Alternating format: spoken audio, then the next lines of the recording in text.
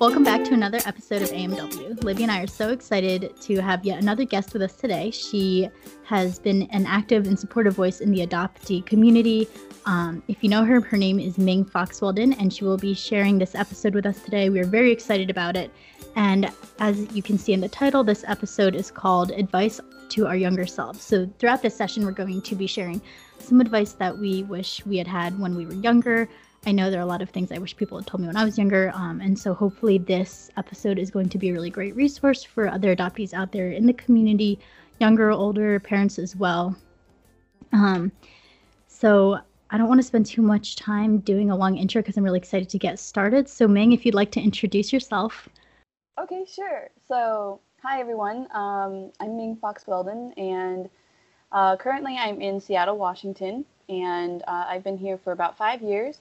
And just a little bit about my background, I was adopted from Kunming in Yunnan Province, 1994, at around 3.5, 4.5 years old. And I first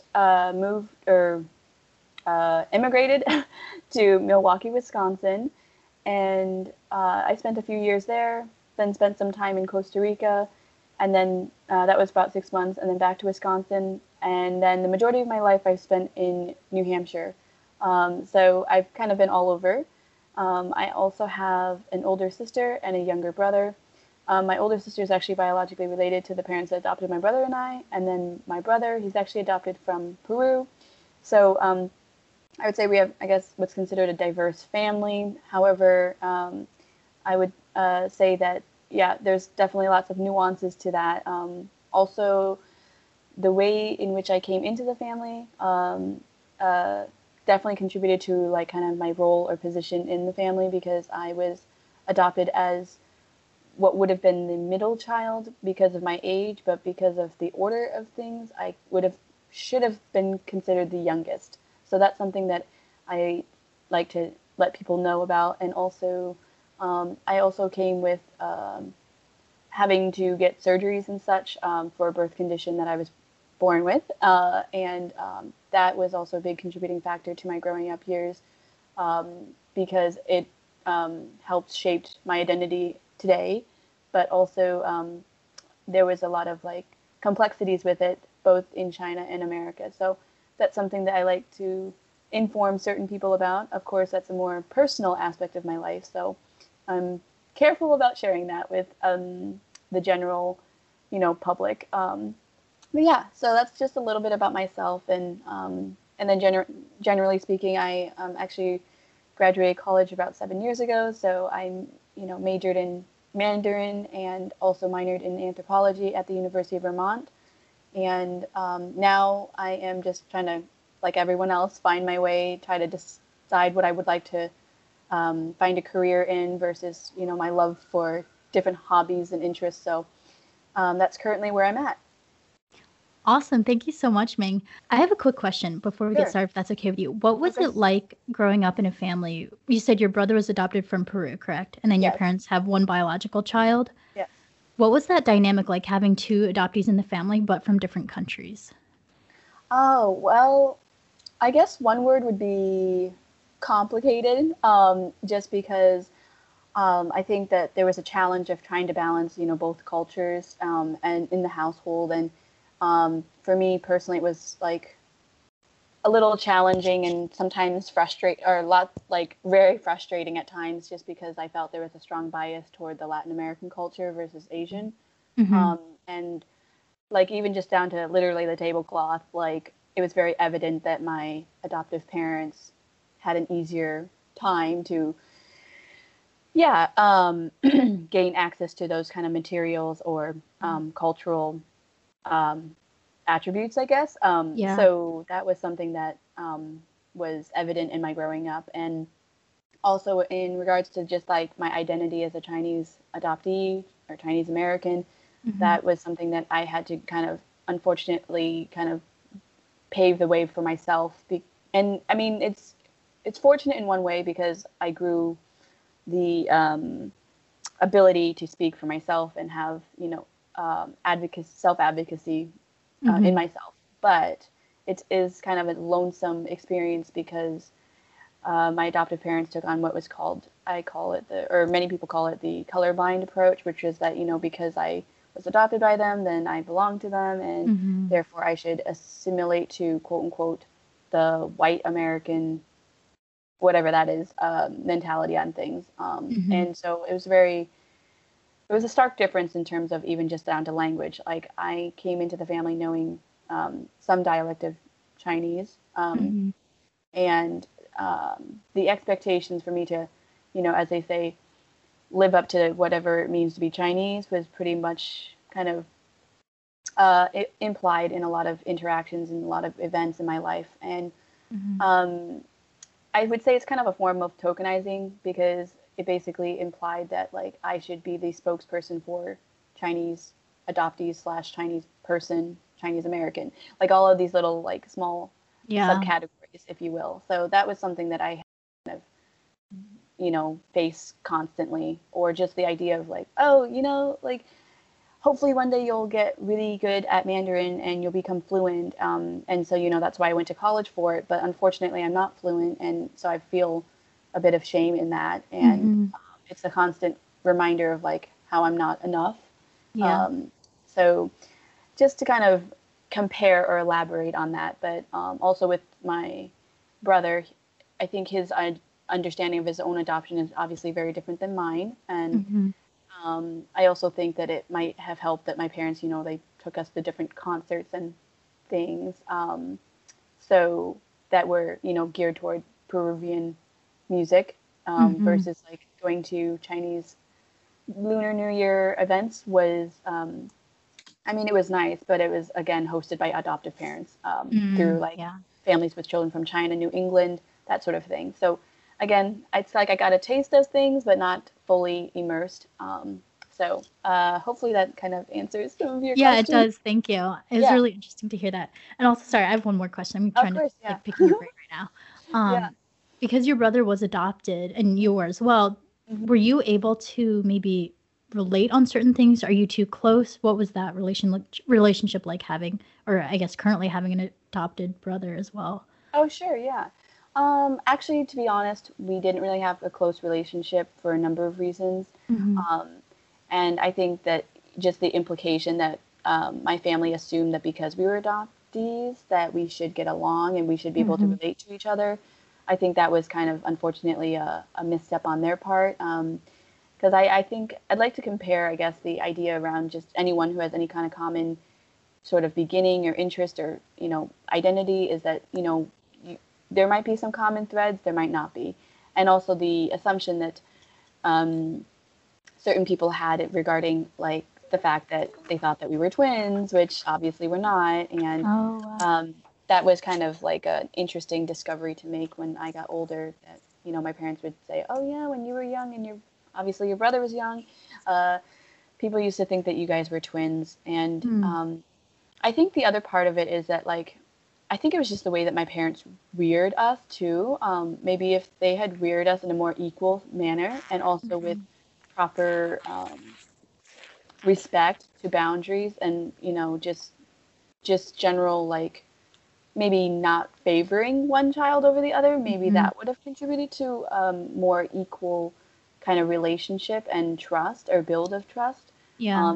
This is just observations from, growing up and dealing with a lot of drama and things, and also just the idea that there was a high, I mean, there was I think, a bias that, since he was adopted at a few months old, or Okay. technically 1 month old, versus me being adopted at 3.5, 4.5 years old, this is kind of a conclusion, or yeah, a conclusionary thought that, like, I think my adoptive parents hoped that I was someone who could have been molded very quickly, as Mm. a toddler, which is an incorrect assumption to make on a human child. Right. Yeah. Um, where I had an established, system in China with the Mm-hmm. people, the food, down to my clothing, down to my Yeah. scheduling, everything like that. And it was a big disruption as well, in terms of the fact that, I was also bouncing from the hospital because I had surgeries in China, as well as Mm-hmm. the orphanage, and or the SWI,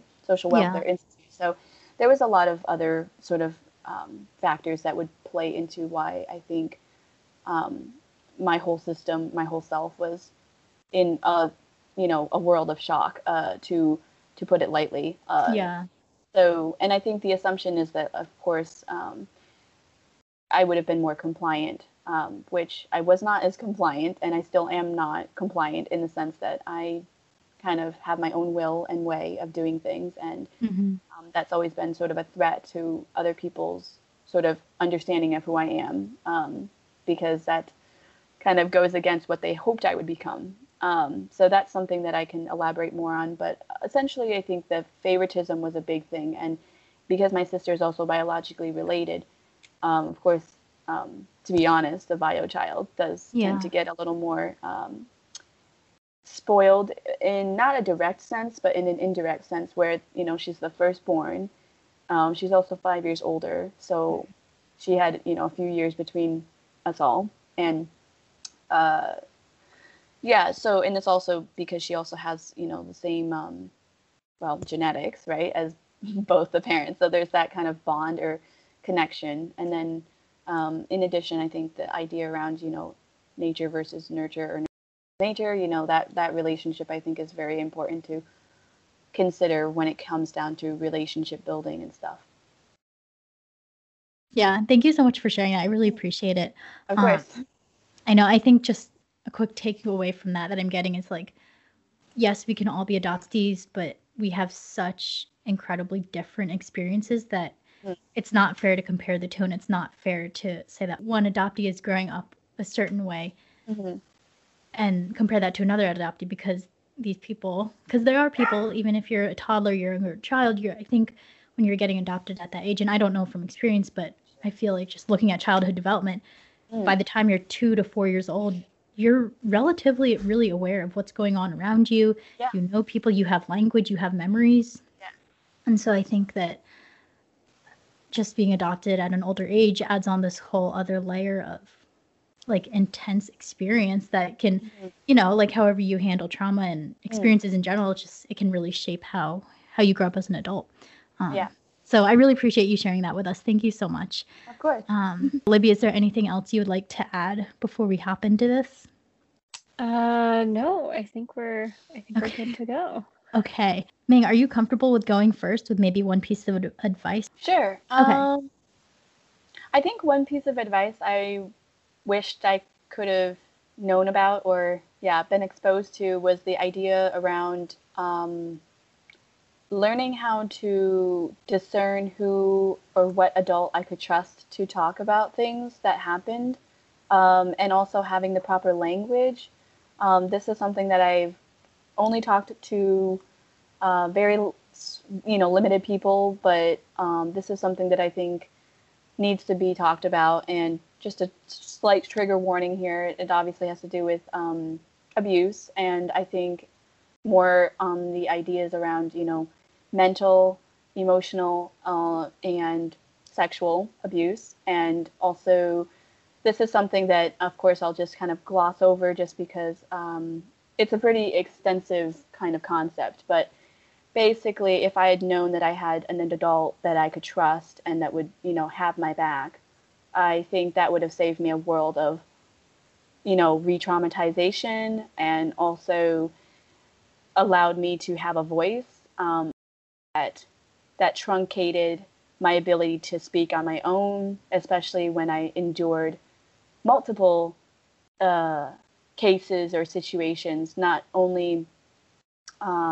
with my immediate, childhood, but, that kind of replicated in college, for example, or in other scenarios in my life. And I know that people say, oh, you're not alone in this because many other people have experienced this. But the caveat I have with that is that, in essence, yes, I was not alone in experiencing these kind of traumas, but in how I faced them, that was a very individual experience. And I wished that I had been better acknowledged and trusted when I did come out with some of these allegations, because maybe then I would have developed a better sense of confidence as an adult and also as a child. And I think one other aspect was the idea around bodily autonomy, which is something that's being talked about more in the current times. I wish that had been something that was encouraged, especially because just looking back at my life in the orphanage as well as in the hospital and just in other scenarios, I did not have bodily autonomy. I mean, I was constantly handled by people, whether that be caretakers, doctors, nurses, everyone. In some ways it was appropriate, in other ways maybe not.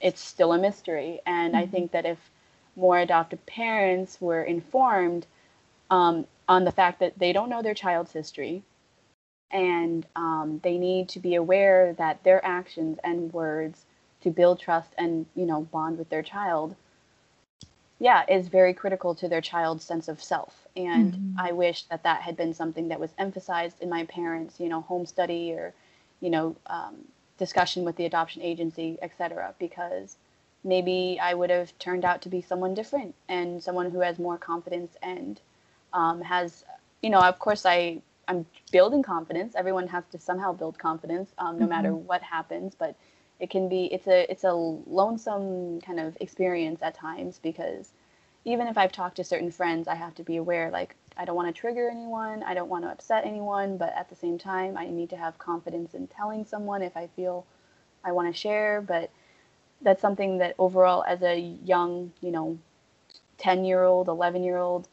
15-year-old, all the way up to I'm almost 30 now. It's been almost, almost 17 years since the main event, if you will. And that's something that I wish that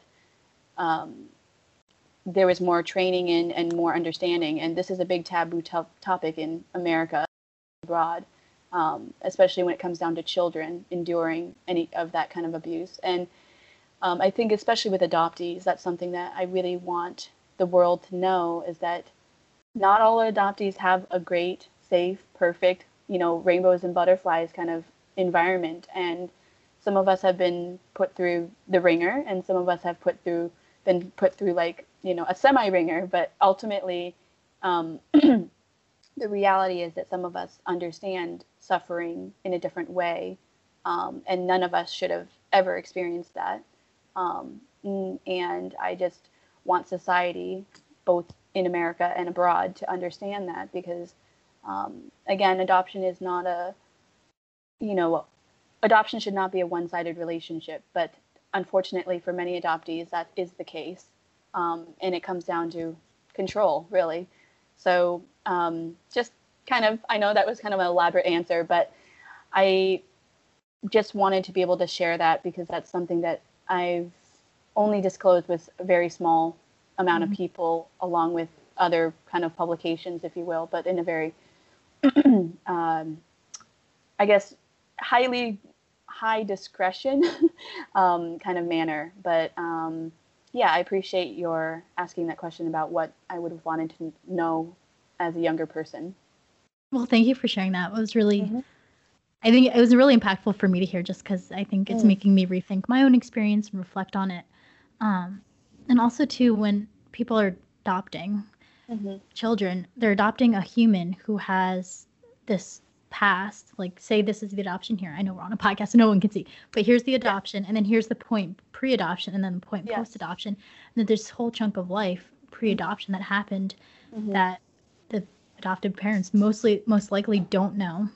Yes. The babies, if they have language, they don't know how to express that. And if they don't have language, it's like just their bodies that are holding those memories, so they're not really fully aware. But then I think it's really important that the adoptive parents recognize that there's this whole chunk of past that happened that we just don't know.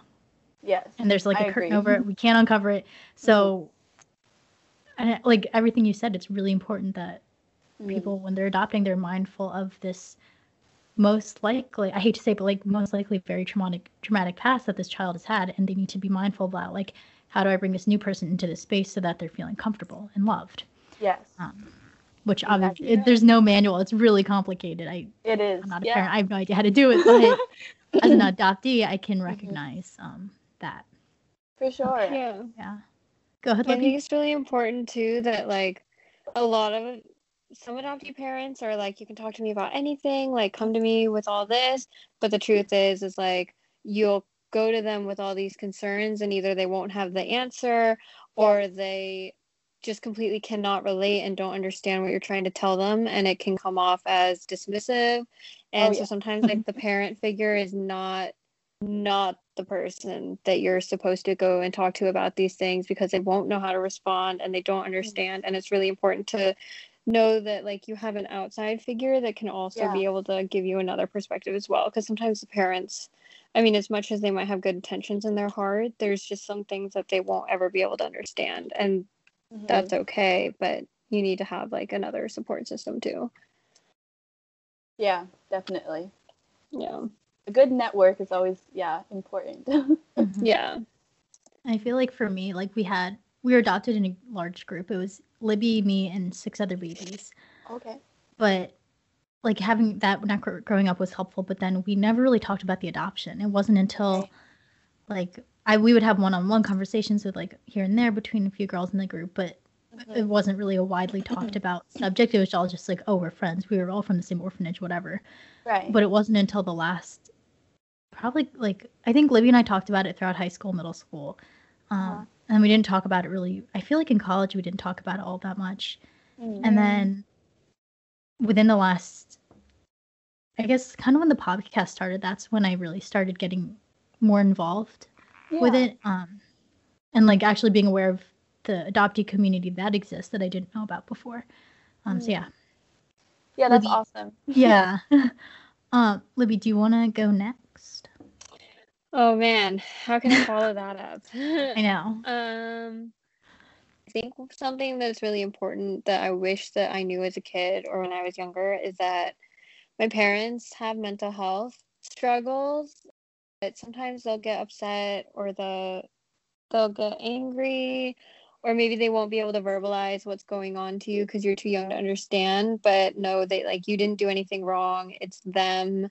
They're trying to take care of themselves and you, and that's really hard. And I didn't realize until honestly I got to college and I was learning how to take care of my own mental health that I realized, especially like now that I take care of my parents and I have a husband, I realize that taking care of your mental health and someone else's is really exhausting. So I wish that I knew that like my mom like has really bad depression and she gets in like depressive swings, and I used to be like, oh, it's so annoying, like I hate her, like she's so upset and I don't know why. And like, but now I can see that like I was pissing her off. She was in a depressive state and I just didn't understand that, and she was trying really hard to take care of me, but she really just needed to take care of herself. And so I think that's something that, I mean, I don't think a kid should be burdened with that, but I also think it would be good to tell them and make sure that they understand that like as a parent, I'm going through something and it's not about you, and I'm doing my best to take care of you, but I want you to know that like if you know we get into an argument, it's not necessarily something that's your fault, because I think that I held a lot of that personally and I really shouldn't have. Yeah, that's difficult. I think growing up too, because I saw a little bit of it through your window and just like when we would talk, and I think it's difficult when, especially I think as adoptees, we have this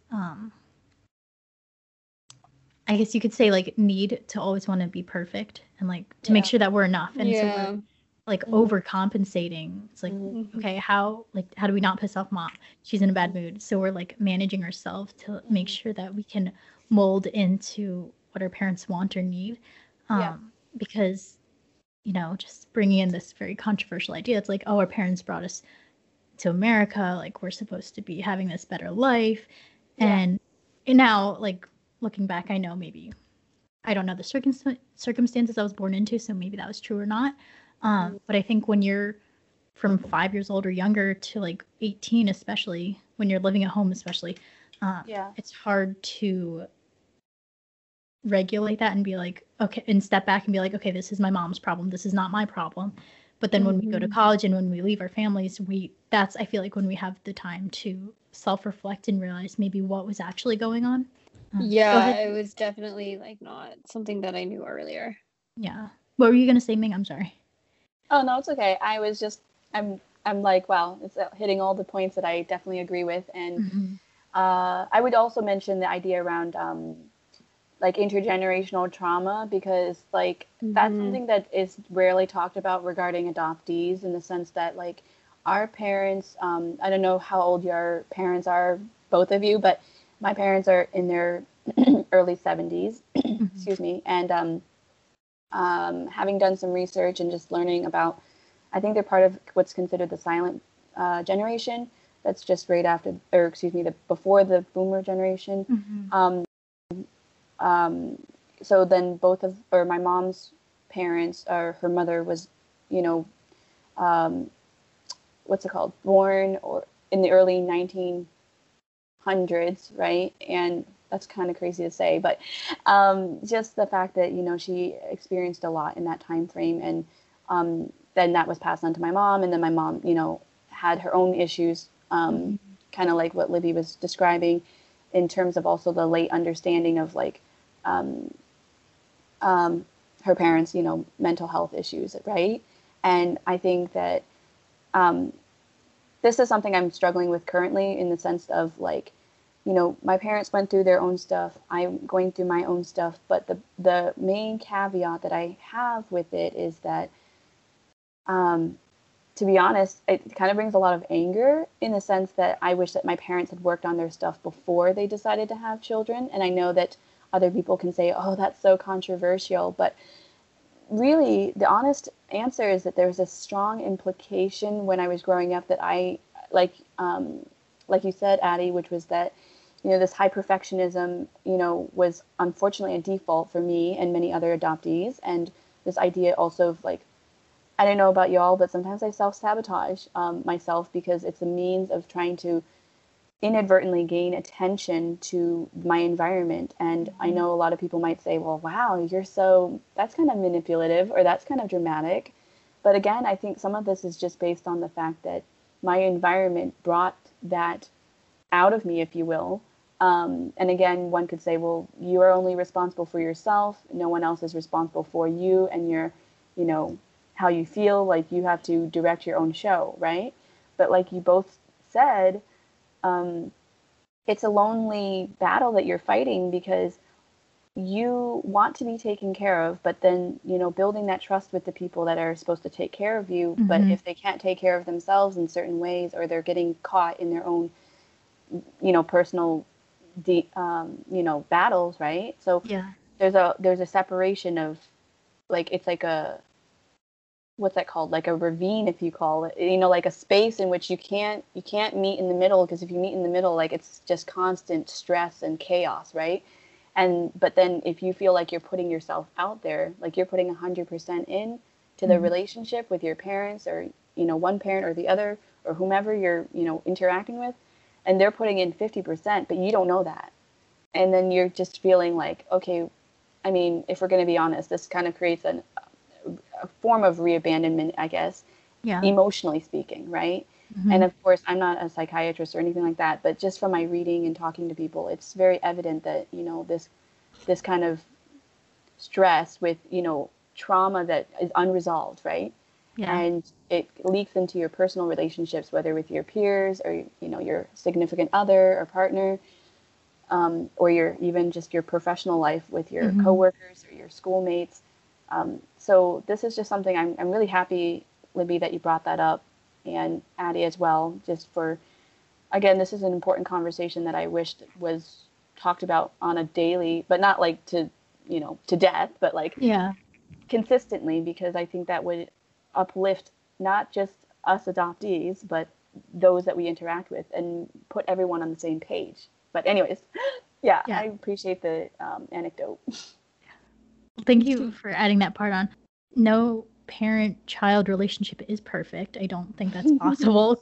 Yeah, for sure.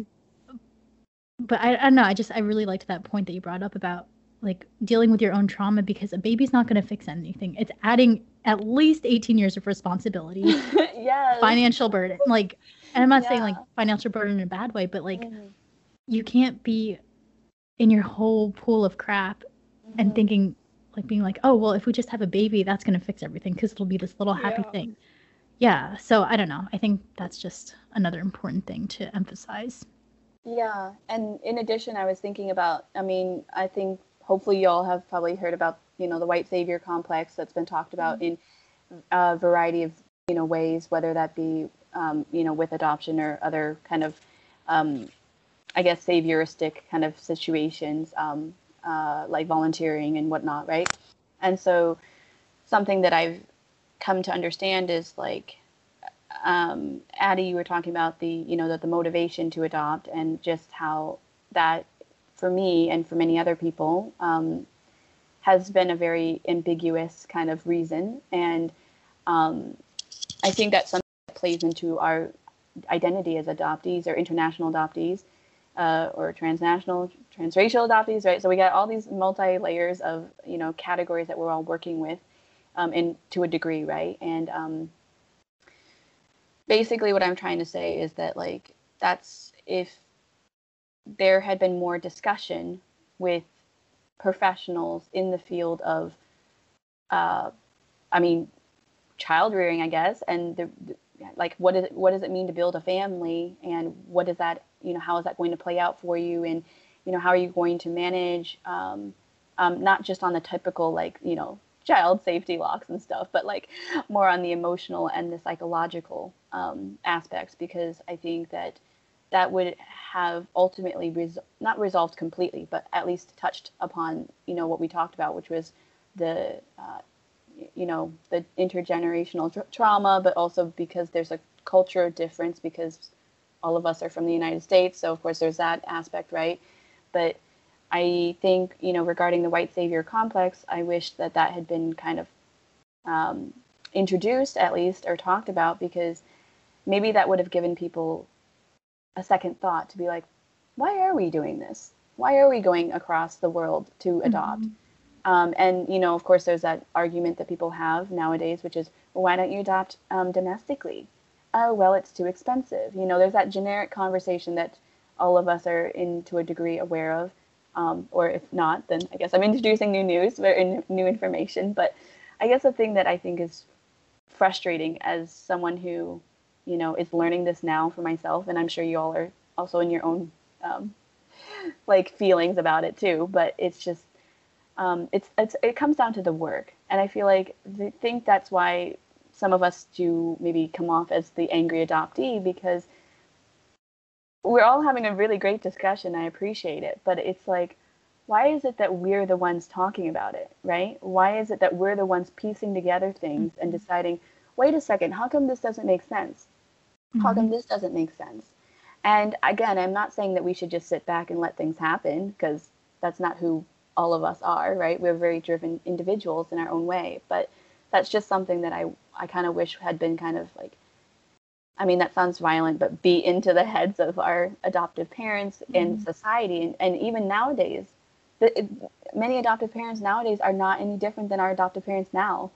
And it's really scary and sad, because those adoptees who are, in grade school, high school, and I mean, y'all are, either out of high school or college, right? Or in college, right? And I'm out of college. So we are the, pioneers of this. And that's why I'm like, this is so frustrating that, the younger generation right now, they're going to grow up going to college if they want to go to college, whatever, right?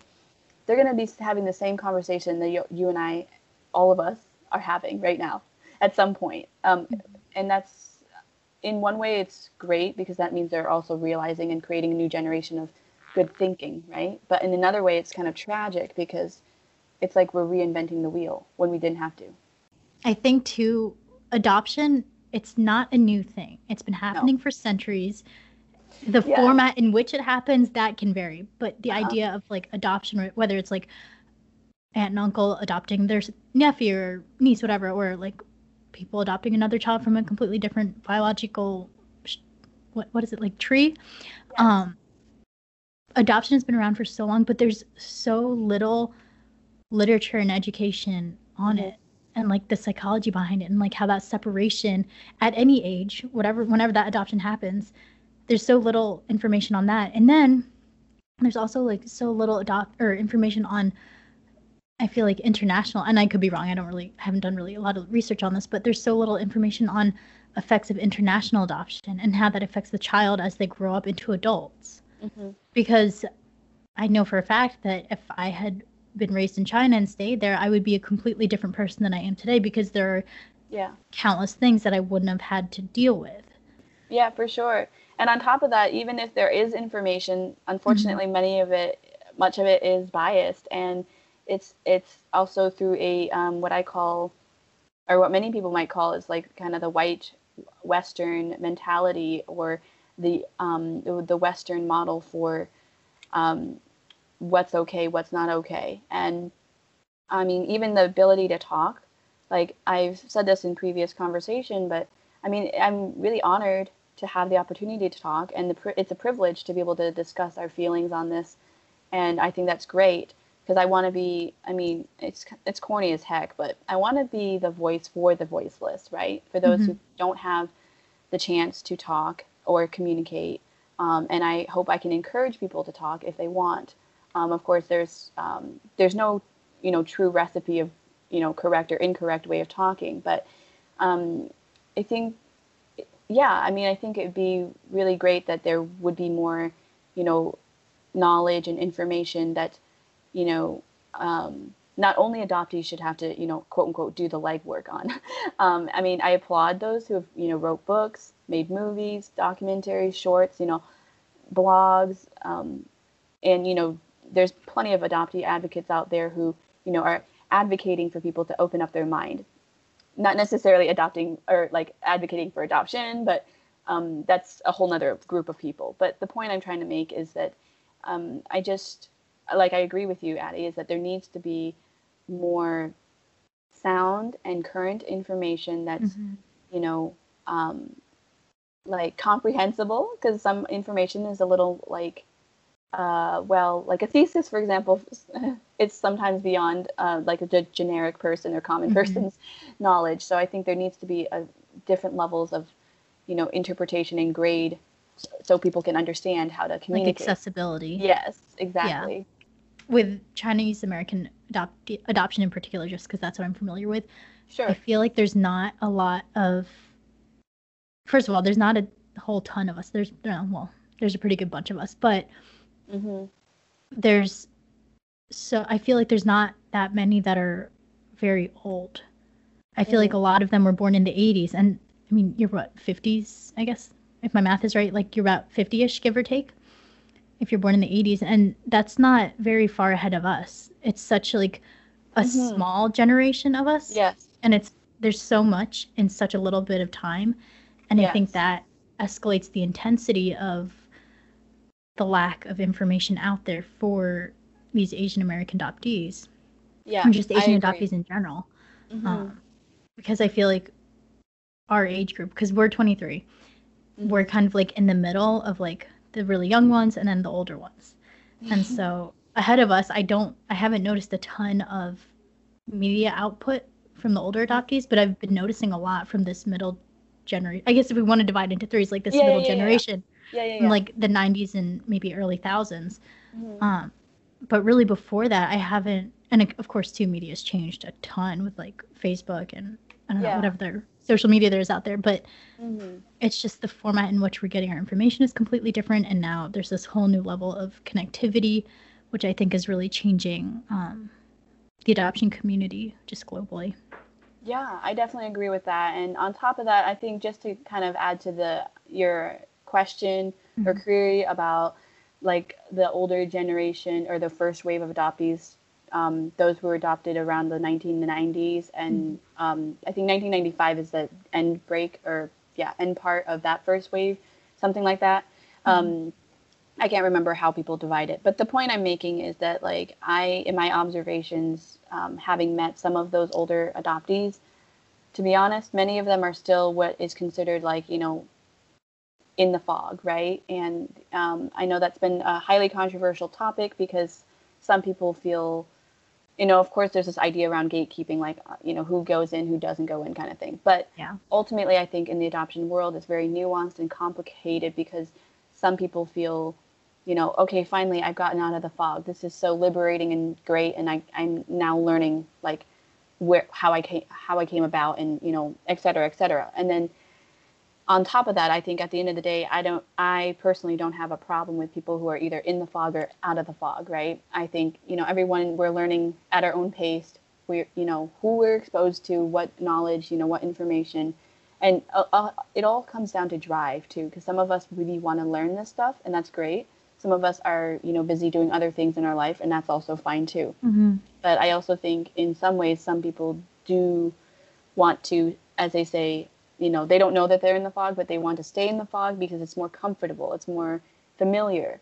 And it does make my heart break personally, because I want those people to, hopefully confront themselves in a healthy way and confront their own, insecurities and reasons for why certain things happen or don't happen, because I care about people's, personal growth and, yeah, I mean, that would be a nice emphasis, if you will, like a wish Mm-hmm. to have. But realistically speaking, the older adoptees that I've encountered, many of them are trying to be more open and such. But I think it all comes down to the family too, because many people have been raised in very, like, I would say, kind of an isolating environment where they, they don't get to interact with the public much, or maybe they were, I mean, I'm not saying all homeschoolers have this, but many of my friends who were homeschooled, they didn't interact with anyone outside their family, and maybe their neighbor down the road, So that was about the extent of their exposure to other people. And I mean, that was before internet times, though, Mm-hmm. that Yeah. contributed a little bit. But I think the idea comes down to, like, also, yeah, drive as well as exposure, and as well as, like, the ability to have, like, self-reflection. Because I Yeah. think some people are like, no, I'm just going to go to work, go to school, I'm going to go on this one track, and, everything else, like, yeah, maybe I have a hobby, 2 or 3 hobbies. Okay, we're good. Yeah, I'm good. But I think that's a lot of ways, like, reasons why certain people, that's how they cope. And Yeah. I want to encourage that people can cope, hopefully in healthy ways, and find, the support. But like you said, Addie, accessibility. Mm-hmm. That's a very good point. Is Yeah. tough. It is really tough. I'm gonna rewind real quick. Can you quick share with our listeners exactly what the fog is in case they don't know? Oh yeah, sure.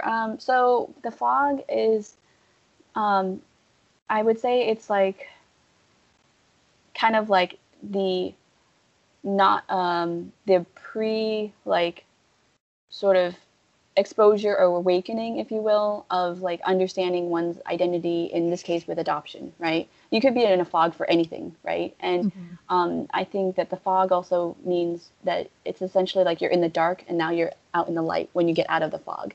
And I think that's a pretty, stark example, or, Mm-hmm. yeah, explanation. At least that's what I've understood. And I feel like you can go through multiple, I would say, like, realizations, and, you can be in the fog for a while, out of the fog, and then you can be in another fog.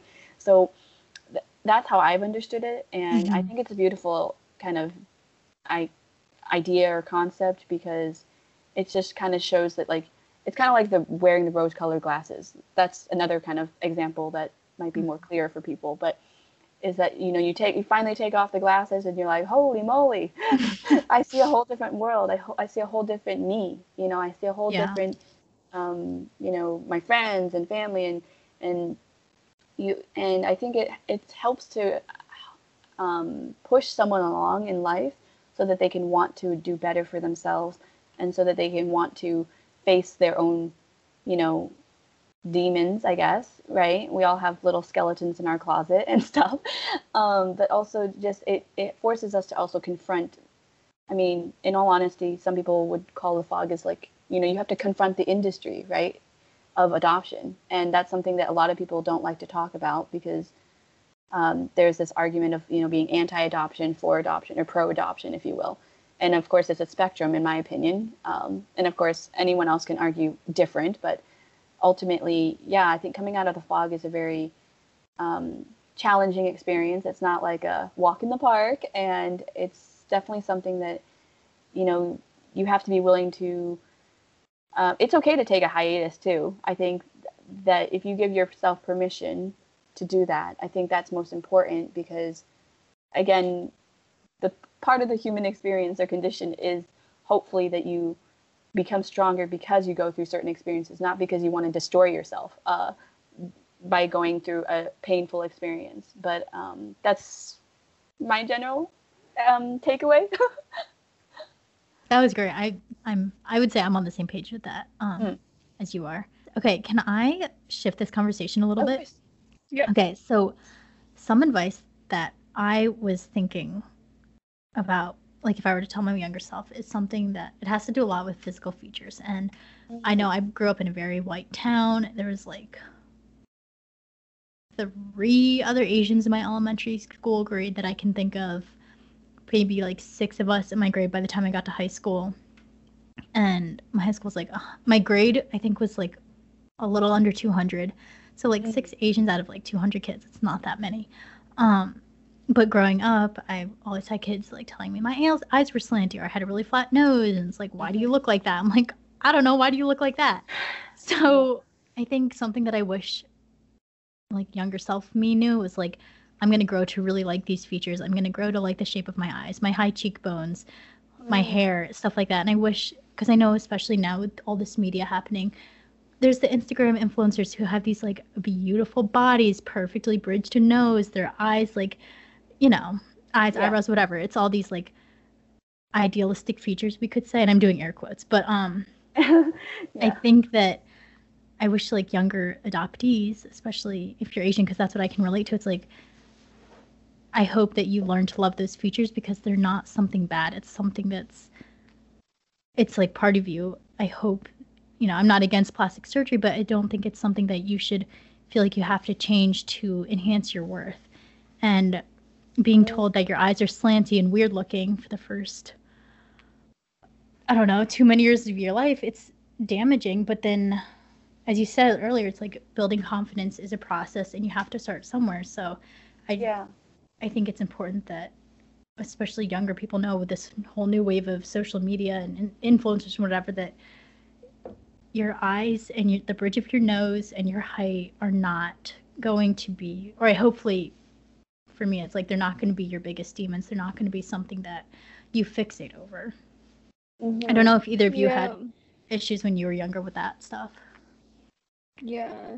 I think, well, like also like right now there's the that fox eye trend going on where they like, you know, I think it was Gigi Hadid, I'm not sure, but like they came out and they were like, everybody's now pulling their eyes up, doing the eye makeup to pull it up, and like that's something that like I used to get the how do you blind an Asian with dental floss joke like all the time, and my eyes are not that small either, and people would comment on that too. They're like, you don't look Chinese, your eyes are pretty big. And it's just like nowadays, like seeing influencers doing that fox eye just bugs the living shiitake out of me, because I'm just like, yes, I I'm agree just with like, you. this is something that like I've had to deal with, like me hating my big eyes because they didn't make me look Chinese, and then the older I get, me loving my big eyes because this is what like Chinese people wanted, were like the big eyes, and I was blessed to have pretty almond shaped eyes. And then going back again, being like, well, like what is like the whole, like everything about like my eyes have just been like flip-flopped, and then now with this fox eye trend, just having to be like, wow, this is something that people are going to look at me and they're not going to like as much as they do on all these white girls that pull their eyes up, even though my eyes are like naturally shaped like this and it's just a load of crap.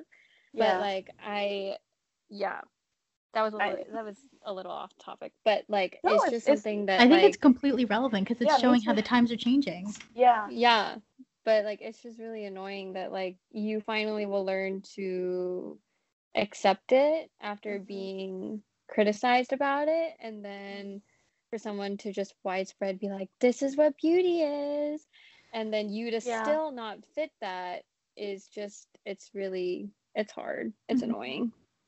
And I think just to kind of respond to your observations, Libby, I totally can relate and agree with you on the whole like flip-flopping of kind of standards, if you will, or expectations. And I think one thing I would note is the fact is, yes, I think all of us in our own way have had, you know, experiences with people being frankly rude and disrespectful. And the audacity that people have to just like blurt out something. And I mean, maybe I'm a little more harsh, but I don't really give a lot of kids like, benefit of the doubt, because I mean, people make jokes about kids being very blunt and, unfiltered, but at the end of the day, who's giving that kind of feedback? Who's contributing to these kids being unfiltered? And again, I'm not trying to say that people need to censor their kids and, control them, but I'm saying that there needs to be a level of compassion and understanding that, just because someone looks different doesn't make it right for you to, one, stare or talk loudly about them. You can be discreet and, talk to your parent or whoever you're going to the grocery store with and be like, Mom, Dad, how come I was just curious about this person I saw at the grocery store, and like if you want to build off a conversation like that, but in private, in home, or maybe in the car, like I think that's more respectful. And in school too, I had kids. I mean, I had someone ask me, "Can you see?" And I literally looked at them and was like, "Well, do you think I can't see? Because I can definitely see you talking." Like we have to come up with these better comebacks, and it sucks because that means that I mean, in irony, our intelligence is higher, but whatever. And obviously, that's a kind of a tongue-in-cheek joke. But the point I'm making is that like we develop these ways to smarten up because people are so dumb. And I mean, I'm just going to be blank or point blank about it, because if people had an extra ounce of brain cell in them, they would be able to know that that is so inappropriate to ask, and that's so inappropriate to disclose like your opinion of someone who you don't even know.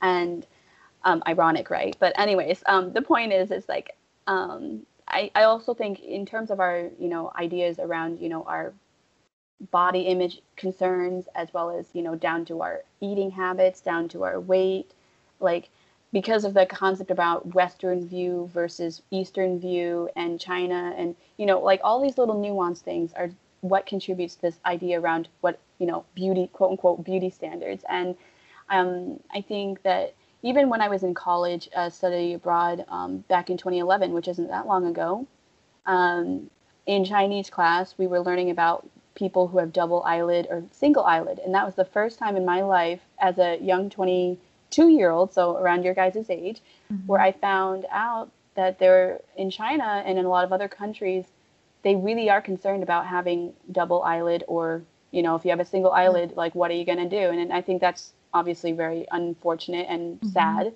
that there's this hyper focus on, back to plastic surgery, which is that many women and men maybe they get eye surgery. And my father is a retired surgeon for oral surgery, but one of the things that or an anecdote was, we were talking in the kitchen and he looked me right in the eye, and we were talking about some other subject, and then he looked me in the eye and said, "Just so you're aware, I hope that you are always proud of your eyes." And of course I was like, well, I mean, it's all I have. So, I mean, I don't know. It was a very hard conversation for me to have, because the power dynamic is that he's the parent, I'm the kid. He's also the doctor, and I'm technically the patient, if you will. And also the fact that he has been able to be trained in certain plastic surgery practices. So the irony is that, he's telling me that I should be proud of myself and my body and whatever, da da da da da. But on the flip side, he's in an industry where he's there to correct people's, I mean, insecurity. I mean, that's right. Yeah. That's the moral of the story. And obviously these people come through to ask him to do those type of things. And of course that was more of his secondary job, if you will. His main job was being an oral surgeon. But it just kind of threw me a little bit, because it's like, first off, I don't really want someone to tell me what I should think about myself, period. Because that's not really anyone's business but your own business. Second, you have to understand the power dynamic in your relationship before you just start spewing stuff. I think that was what kind of damaged me in a sense, because I had to be, what's that word, compliant in the response and say, okay, of course I won't do anything to my body. But in my heart, in my mind, I'm like, wow, I feel like shit. Like, I mean, there's no sense of like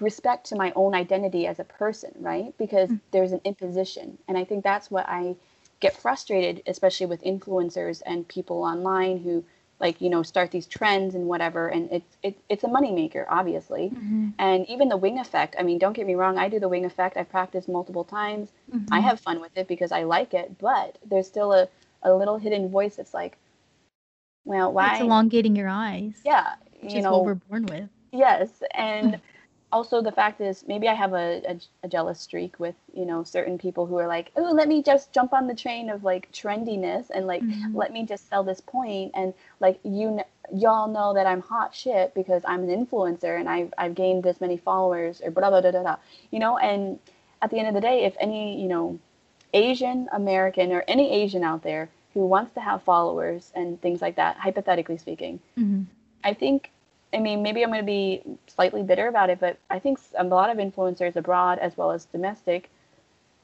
they have to work almost twice to maybe 3 times as hard just to get the kind of, if you will, you know, chatter on their page. And it's ironic because it's like the tables have turned, right? And we're like, wait a second, how'd this happen here? So anyways, it's a very nuanced conversation, and I appreciate, Libby, for you bringing it up. And it's good. It's important. Yeah, thank you for that. Thank you for that input. But like with the whole Fox Eye thing, it just frustrates me because for over a decade, I'm sitting around like, crap, I hate my eyes. They look like shit. They're these tiny little like slits in my head. And then you see, I think the first one was like my friend Jinx. She was on another episode with for Peace Corps, but she sent me the video, and it's like literally of this girl, I like on Instagram, like holding back her eye. Yeah. And I'm like,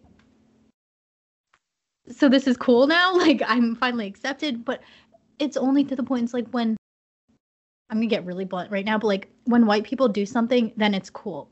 Yep. Yeah. But it's like, we've had this for millions of years. Yeah. Like, the dawn of time. Yeah, and so it's just really annoying, like having these white people claim this space of like our unique eye shape, I guess you could say. Yeah. And it's finally cool when white people do it, but then when we were growing up with it in the early thousands, it was like the worst thing in the world. I don't know. Yeah. It's just really frustrating, like seeing, like it's not like seeing something that's we're born with. We have to deal with the challenges of it, and it's not cool until some white girl on Instagram does it. Right, and I think that plays into the whole idea around, I mean, cultural appropriation. And just how frustrating it is to. I mean, for me, this is just my own personal view, obviously, so take it or leave it, but I cringe hard whenever I see people in, you know, Qipao or Hanfus or whatnot, and even the Hanbok, which is, you know, the Korean dress, right? And, you know, all these traditional dresses are, I don't call them costumes because it is actually, there's a historical reason for why people wear them. But the point of it is it frustrates me a little bit when, I mean, even back down to adoption, there's plenty of families who, you know, they get little silk jackets and things. And even, I mean, I don't know if you all have this kind of visceral reaction, but whenever you see like, at least I saw this in professors or people in like, you know, higher education or whatever, usually white women, older, who had like the stereotypical Chinese jacket with the, you know, this little buttons and things and like the design. And every time I'd see those people, I'd just be like, ugh, my life is over. And I know it's not really over, but like internally I'm screaming because I'm like, this is just, what are you doing? You're being completely, I mean, I get it. It probably was made by some Western whatever designer out there. But the point of the matter is that like, I don't know. It's a catch-22. In one way, I'm like, oh, yay, you're being like open to other cultures. But in another way, it's like, do you really have to do that? Really? Like, it's like no different than someone putting, you know, chopsticks in their hair, right? And like in one way, you're like, oh, that's cool. You can put your hair up, you know, fancy that. Like, I can't do that. I just put my hair in a bun and call it good. But the point I'm making is this, like, it comes down to the trend, right? And the idea of like showcasing, you know, what you know and quote unquote what you don't know or something. And just as a kind of another vein, I guess, is language, is that like I don't know about y'all, but for me, I personally get really mad about white people, specifically Americans, who speak better Chinese than I do.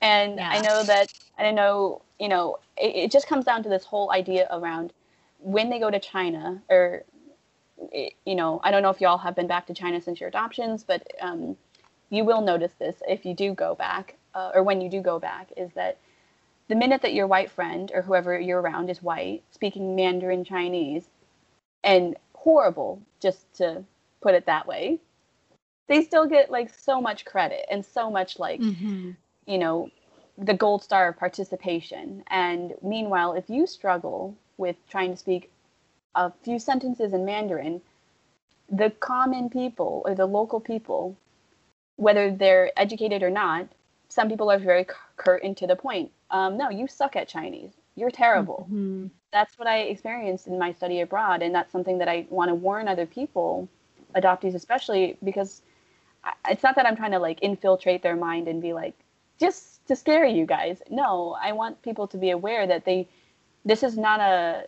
surprise, like you're going to get judged really hard.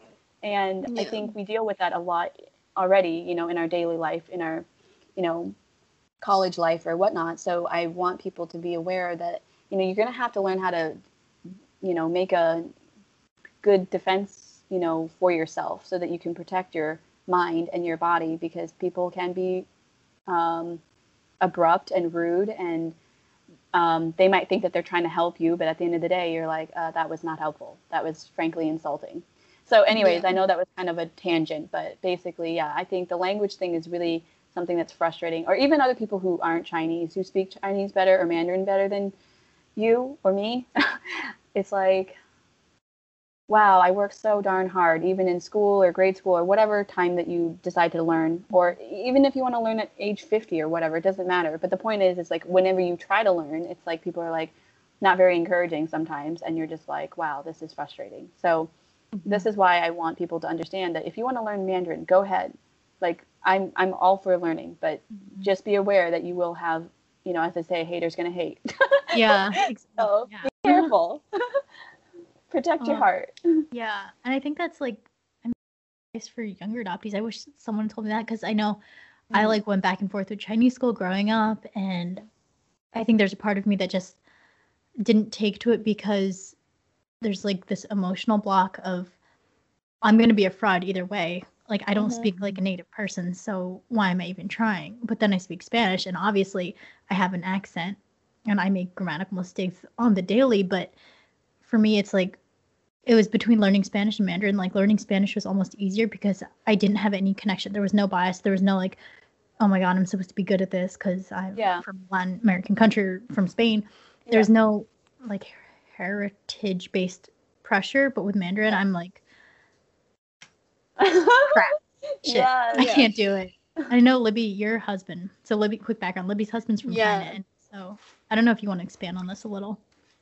Yeah, like so basically my mom did really great and really tried to put me through Chinese, and I went to like this little church in the basement, this like cute little old Asian lady teaching Chinese. But one of the really big problems for me was in Portland public schools, or at least when I was going, I don't know if this is still current, you were forced to take Spanish starting in grade 3. It was something like you didn't have a choice. That is something that you did for a grade. And so I started taking Spanish. And what would happen is I would get the languages mixed up. It would be really hard for me to focus in and be like, this is Spanish. I would basically do like Spanglish. It was horrible. And at that point, I think after like a year or something, I was like, I can't do this. And of course, if I'm going to make the decision between one language or the other, I'm going to do the one that I'm going to get the grade in, because that's the important one. Like that's schooling. This is a hobby. Like I'm doing air quotes, a hobby to learn my Chinese. So I dropped Chinese, and now like I did Spanish all the way up until like college second year, got all my language credits done. I'm like, I'm done speaking Spanish. I know it enough. Like you plot me in a Spanish speaking country, I'll sound a little funky, but I'll survive. Like my, and like now here I am, and like I know Spanish, don't really know Chinese.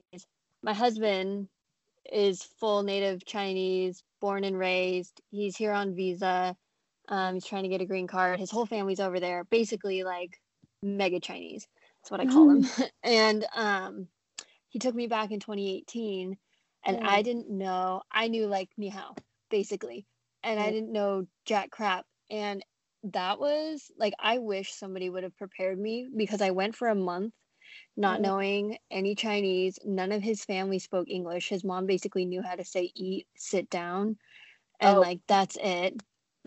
And for that whole month, Gung, my husband, was the only person that I could speak to in English. Nobody knew English, and that was really lonely. And then having to sit in on all these family dinners and not understand anything. Not only was it horrifically boring, I wanted to scrape my eyes out, but also like I wanted to know what they were saying, and that was really hard. And then like having to be pushed to the back of everything because I didn't know Chinese.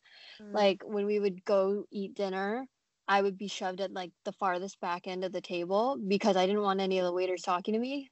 And like when we would go shopping, I couldn't say anything because the moment that I spoke perfect English, boom, prices go up. I can't get a good deal, get made fun of. And like it was, I wish somebody would have warned me about that, because that was really, and like I don't think anybody could have really prepped me for that, because it was just really stressful. And then like there was a time when Addie and I went back to China, and there was like this huge miscommunication. Addie, do you remember this at the pool? Oh no.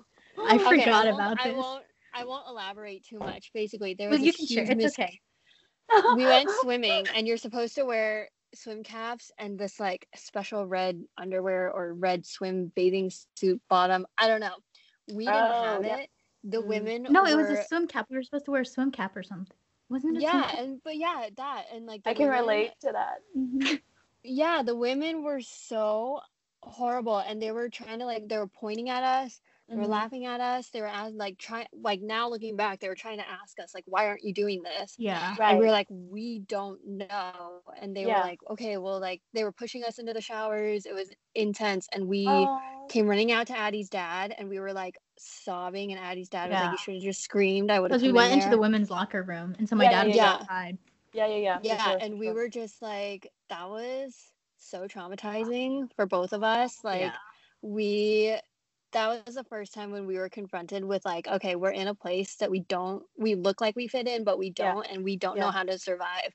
Like if something else had happened, something really bad had happened, we wouldn't have been able to, it would have just been us fending for ourselves, and it was like really scary. So I think that's something that's really important. It's like you absolutely need the basics to take care of yourself when you're in a situation that you look like you should know everything, but you don't, because it's really hard. Anyway, it's for your own protection, like for your safety though. Right. And not to mention it, like darn it, I wish I'd met you guys sooner, because I would have informed you. Educated sounds so formal, but I would have informed y'all, because I actually experienced similar things that you guys did with the swim cap situation.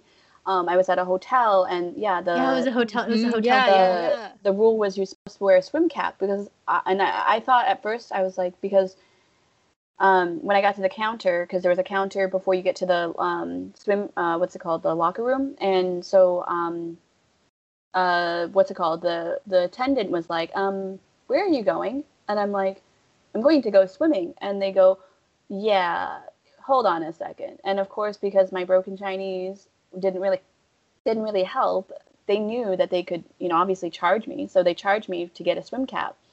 And I mean, at the end of the day, it wasn't that much money, but in my mind, it was about the principle, because if I had known, entering the hotel, and like if there had been like a sign that said, we require that you wear a swim cap, again, it comes down to direction, right? And like every country has their own way of giving direction, but the problem is frankly, it pissed me off, because I was like, well, are they just trying to, swindle me a little bit, because I'm in a 5-star hotel, a hotel is a business. They're going to expect to, literally make you pay for the crumbs on the floor. Like I'm being kind of facetious here, but the point is, this is like, I get to the desk and then the guy's like, I don't know, it was a woman or a man, but they were like, yeah, you need to get a swim cap. You're not allowed in the pool. And so finally I got the swim cap and, sucked it up and hung out with my friends and whatnot. But for y'all's experience, yeah, I can imagine that was like, holy crap, like this is so stressful and this is so frustrating. And especially because it sounds like they were kind of handling you guys as well, which is kind of like, they were like moving us to like, they grabbed our hands and stuff. Yeah. So I can imagine that you guys were like, okay, I want to throw hands at these people. Like, why are they touching me? And like, trying to push me in this one direction or this direction or whatever. What right do they have? Right. And I'm so glad that we're all even having this conversation, because I mean, maybe this will help someone in the future if they go back to China.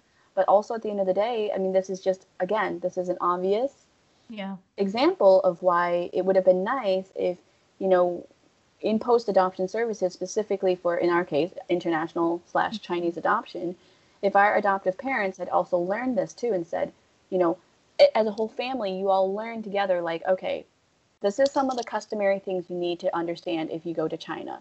Like, you all went to a heritage tour trip, yeah? So I also went on one, but I was actually helping to lead it, which was even more intense in a different way, because literally I was, I signed up for it. I was aware, but the rules were very all over the place. And so I'm glad at least I played it safe. But in other cases, if the rules aren't set in black and white, yeah, I mean, if you're a rebellious person or you're someone who's like, no, I'm going to go on my own way, I don't really care about the rules. Bye, and so long story short, with the Heritage Tour camp, I tried to be frank with people. I said, look, don't be rude. If you're not going to eat something, at least, be discreet about not eating it. You don't have to be like making a big like a fuss about it. And also, you need to understand how, I mean, even down to the idea around tipping, right? Because in America, you're kind of required to tip when you go to a restaurant. It'd be kind of a nice thing to do. But in China, if you tip, that's a really big insult to the cook. And, those kind of nuances are things that people need to understand in basic English to be like, this is not acceptable. And, or this is acceptable, like the do's and the don'ts, so that you don't break relationships. And I think that was something that I learned in China as well. And I'm sure you also learned it, both of you, where relationships are super important, whether you're at the store or whether you're with, a friend of a friend's house, being the guest and all that stuff. It's like, when in Rome, do what the Romans do. But if you don't know that, how are you going to do it? Yeah, exactly. Do y'all have any other advice you'd like to share with other adoptees or younger adoptees, maybe adoptive parents or prospective adoptive parents? Go for it. I think most importantly, the idea of advocacy is really important. I think a lot of parents think that they know how to advocate for their child or children, but I think from reading on the groups and stuff, a lot of parents, I think sometimes they take things possibly a little too far, but also more on the sort of self-gratification route. And for example, I don't know if y'all ever did the, stupid family tree projects and stuff, or like going to the doctors and having the doctor be like, oh, what's your family history, blah, blah, blah. Or like when you go to the DMV and you have to get your license, if you want to get your license, you're dealing with, again, a public person, someone who works with the government, and you're expected to talk for yourself. And that's fine because, I mean, hello, adulthood. But I think the one thing that I've noticed in a lot of parent groups that I've been in is a lot of parents, that's another thing, is oversharing. The parents tend to overshare too much about their child's identity and problems and health and da-da-da-da-da. And I mean, I can attest to that for my own self, but I think the moral of the story is like, advocating for your child, I think, should be defined. And of course, this is my definition. Feel free to argue it, but it's like, it should be about kind of, it's a giving relationship. Meaning, when your child runs into a problem at school or with the principal or with the teacher or with society or whatever, I think most importantly, being able to say, hey, I'm open to talking with you about this. Obviously, this was really problematic. I'm sorry that this person said this to you, like acknowledging your child's pain, and being able to say, I've never had this myself, right? Because that's true, but I will do my best to advocate for you and help you get through this. I think that, the ways that my parents tried to advocate for me, unfortunately, they were self-serving for themselves. And it's kind of a disguise, right? Because in one way, an outsider would be like, oh no, your parents definitely advocated for you. They fought for you, blah, blah, blah.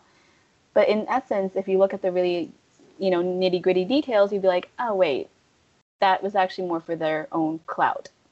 And I think that like advocacy work is about continuously working and self-improving, right? Like it's not because you just do one nice thing for your child and then bam, you're off the hook and you're like parent of the year.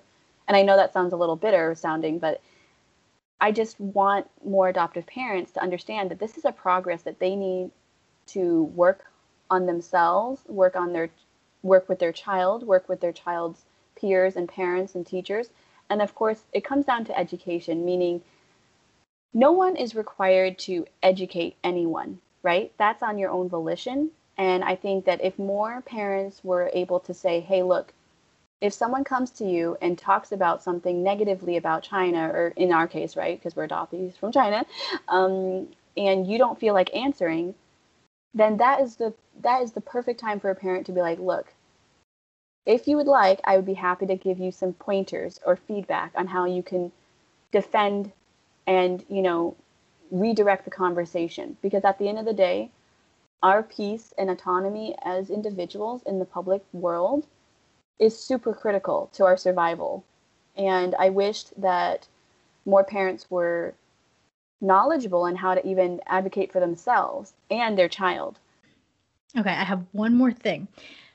For adoptees, because I think a lot of the time when we're trying to like be perfect and be enough and overcome, or maybe we're not realizing we're overcompensating, but when we're taking these actions that result in like overcompensation, maybe we feel like we lose our voice. What would you say to maybe a younger adoptee who feels like they've lost their voice and that they can't speak up for themselves anymore because they have to be X, Y, and Z to keep their adoptive parents happy and they don't want to disappoint anyone and maybe they're avoiding re-traumatization? What would you say to a younger adoptee or an older adoptee, just someone who feels like their voice kind of got taken out of the equation? I think, this would be an individual by individual basis, but I think it all comes down to like finding ways that make you happy, and like ultimately by having different groups or organizations that you can work with, then can someone find a voice. Because, for example, my discovery of CCI, which is China's Children International, which that was through just going on Google and looking at someone's blog. And that blog was written by an adoptee. And so that was back in I want to say like 2011, 2012, something like that. And since I've been involved with CCI back since 2013, that's helped me personally to find my voice. Of course, other people might find, music or dance or a college club, or even developing their own college club. I know that more and more of them are being developed either for transracial adoptees or transnational adoptees, or even like a Chinese adoptee club within their college. Like those kind of instances are, I think, important ways to find your voice or find one's voice. And I also think one wants to, advocacy work, I think, is very tiring at times, right? And emotionally as well as physically and mentally. So I think the point is to make, small baby steps to come to your own sense of like identity for yourself, and how do you define that? And I think that comes down to who you talk to, and what kind of information you want to seek out. And I think it sounds cliche, but it is a sign of empowerment, I think, as an individual to be able to say, I looked this up for myself, I'm interested, I want to speak about it, and it matters to me, right? And I think in order to get one's voice, especially around family or friends, I mean, sometimes by stating that you're not going to engage is saying that you have a voice. Now, other people might say, well, no, you should fight. You should really like speak up and, yell and scream about it. But in some cases, that's not going to get you anywhere. You're just going to like spin your wheels. And for me, for example, I have decided not to engage with my family on certain topics to save my sanity. And I think that's most important for especially adoptees, especially if you're in an environment where you feel like you're being silenced or people are not listening to you and so forth. Then you do have to, unfortunately, pull up your bootstraps, if you will, and navigate your own way, make your own path. And, to be frank, screw all the haters. People are always going to hate, what you do that's not going to align with them. But that's the point, is that you're making your own path and saying, hey, if you want to be with me, cool. If you're going to be against me, well, I don't even want you on my team. Mm-hmm. See you later, or see you never. And I know it sounds a little spiteful, but it's like, look, we only have one life.